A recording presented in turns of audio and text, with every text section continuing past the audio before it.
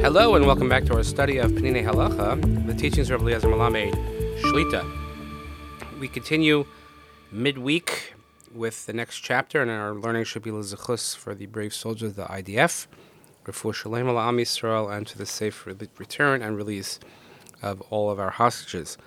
Next chapter, Kibush Eretz Pikuach Nefesh. Klal nakut biyadenu, v'chai behem v'lo shiamos behem.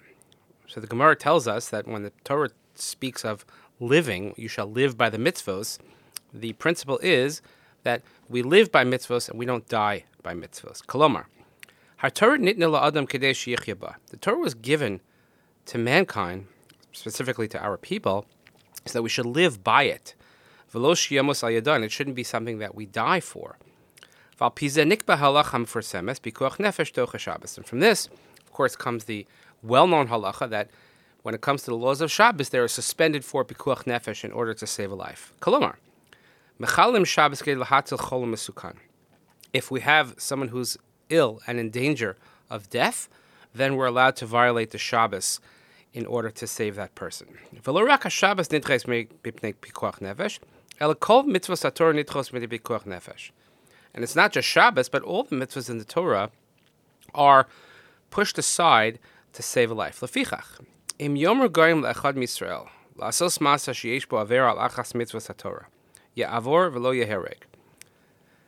If someone oppresses us and says to a Jewish person, you have to do something and violate an avera, a negative commandment in the Torah, let's say, and our response should be, or else, obviously I will kill you, our response should be, ya'avor v'lo yehereg. You have to violate the commandment, and you don't give your life for that. Chutz mishalosh averos. There are three exceptions to this rule: avodah zara, gilui aros, or shfichas damim. Idol worship, unlawful relationships, and murder. She'im yomer la'adam harogas chavercho she'nargo l'sach. If someone says, "Kill someone else, or I will kill you," yehereg v'al yaharog. You have to let yourself be killed, and you cannot kill the other person. V'chenim yomer la'avodah zara plonis or she'nargo l'sach. Yehareg v'lo ya'avor. V'chem gilui aros. Also, if someone says, worship this avodah zara, or have relations with this person with whom you're not allowed, then you have to give your life as opposed to violating the mitzvahs. Aval b'chol shar ha-mitzvahs, however, with the remainder of the mitzvahs in the Torah, ein la'adam limsar es nafsho k'dei l'kaiman, the Gemara tells us, one does not have to give over one's life in order to fulfill it. Amnam kol ze amar l'gabe mitzvahs shel yachid. This, however, only applies to an individual, or mitzvahs that apply to an individual. Ula mitzvahs yishev ha'aretz, shehi mitzvah shemutelas haklal Yisrael docha pikuach nefesh. However, when it comes to the mitzvah of settling the land of Israel, which, as we've been discussing, is a mitzvah that falls on klal Yisrael, it's on the communal obligation level, that overrides pikuach nefesh.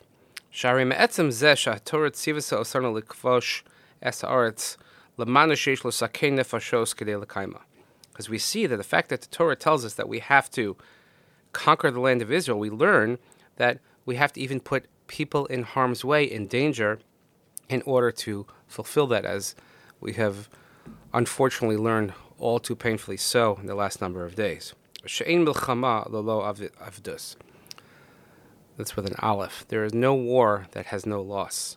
And certainly the Torah does not want us to rely on any sort of miraculous victory where nobody gets hurt. However,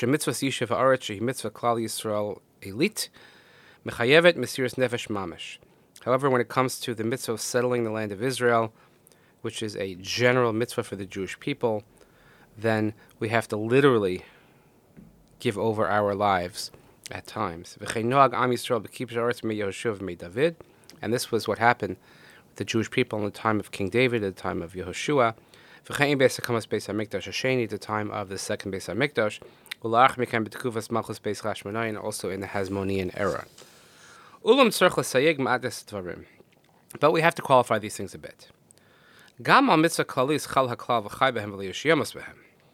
Even on a general mitzvah, meaning one that applies to the populace, not to the individual only, still we have a principle of a chai behem, that you have to live by them, and that you shouldn't die by the mitzvahs. Ela shehol v'ha-mitzvah hi klalis, gam echeshben hu shel klal ha'umah v'lo shel chaylim pratim. But since this is a communal mitzvah, The calculation has to be on what's best for society, for the Israeli society at large, and not just on specific soldiers, let's say. V'lechein, b'matzav sheyeshna sevirus gevoha shelo natzliach b'milchama. If let's say we have a situation where the higher-ups conclude that this is a war that we cannot win, v'od chas v'chalila anu alulum lahafsid es hanachalo shekvar b'yadeinu, v'chayei oma kula yimutalim ala maznayim, b'matzav kazeh ein mitzvah liftoach b'milchama l'kibush haaretz. If they make the calculation that not only can we not win this war, but we could perhaps lose some of the territory that we already have, and the life of the community will be hanging in the balance, in this he says perhaps it's wiser not to start the war to begin with. You can't just say, oh, it's kibush haaretz, it's settling the land of Israel. The Torah is one of life, and not a Torah that commands us to fight a losing war in which we will have more losses than we can deal with. However, when there is a consensus, or certainly from the higher-ups, realizing that we can indeed be victorious, even though we know that many lives will be lost, we have to still conquer the land, certainly to hold on to what we already have. And one need not be a rocket scientist to apply this to what's going on. Mamash hayom hazeh, the war that rages on, and of course, the military knows that losses will incur, and we've incurred way too many losses. But each one is there to defend the land of Israel, to ensure our safety. It's not about gaining territory, but it's about ensuring that we can keep what we have. Rav continues, we have to note here,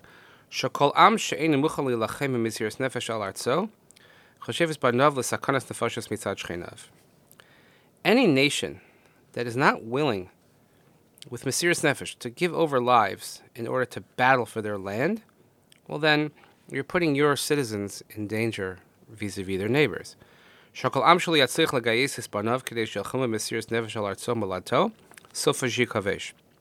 Any nation that doesn't enlist or draft its sons so that they can fight with Mesiras Nefesh for their land and for their homeland, in the end, they will be conquered. And the descendants will be cast away, and there'll be nothing to speak of. Therefore,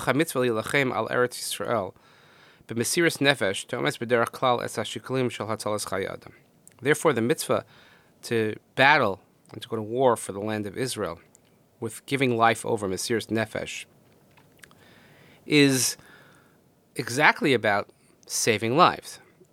So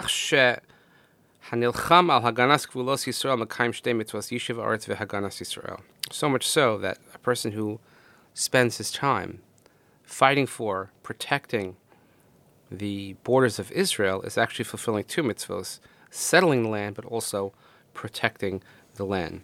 And the note here, he actually quotes something called Torah's Hamadina from Reb Shlomo Goren. Reb Shlomo Goren, who was the chief rabbi of the IDF, a well-known figure, and he wrote the sefer about the sort of the philosophy of the Medina.